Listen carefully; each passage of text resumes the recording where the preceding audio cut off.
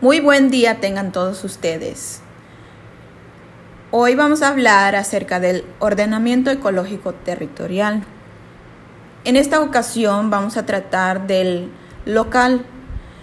Nos encontramos en el estado de Yucatán y en la que nos vamos a enfocar en esos proyectos que se han ido desarrollando a través de este lapso de tiempo que tal vez no todos conozcamos qué es un ordenamiento ecológico territorial. Bueno, pues les explico.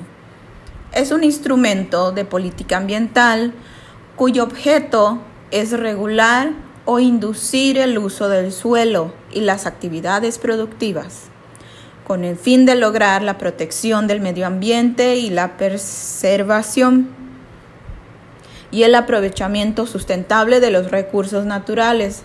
En pocas palabras, todo lo que se pueda aprovechar en lo que viene siendo el suelo donde nos encontramos y todo el material natural que también puede ser aprovechado con fines de que pueda beneficiar ya sea en una comunidad, en una comisaría o al estado entero, en este caso Yucatán.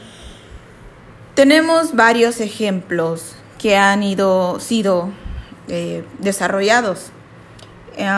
Nos encontramos con uno que es el ordenamiento ecológico local de los municipios de Oxcutzcab, Tecash, Tzucacab y Santa Elena. Por ende, se encuentra el programa de desarrollo urbano en el municipio o ciudad de Tecash, que actualmente se está llevando a cabo, en la que se han ido investigando lo que son las condiciones ambientales y el riesgo en lo que es el clima, la hidrografía, el suelo, flora y fauna, áreas naturales protegidas y demás. ¿Para qué? Para ver en qué pueden desarrollar algún proyecto que beneficie a la comunidad.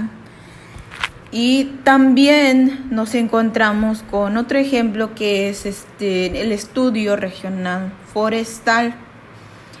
Este estudio se llevó a cabo en el municipio de Oxcutzcab. Se llevaron a cabo 10 municipios: Oxcutzcab, Manitzán, Tikul y demás. Este proyecto compete lo que es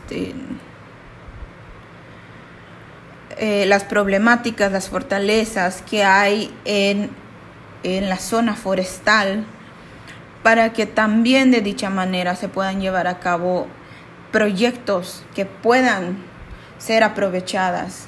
En este caso se trabajó un proyecto que se llama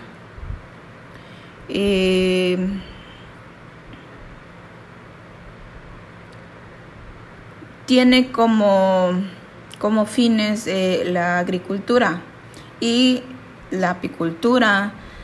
También se desarrollaron otros tipos de proyectos. Un saludo a todos mis colegas que están en este sector, que se encuentran día a día investigando acerca de esto. Es muy importante saber qué es todo esto, para qué nos puede servir, cómo lo podemos aprovechar en un futuro, para que de esta forma no se pierda y se dé más conocimientos. Saludos.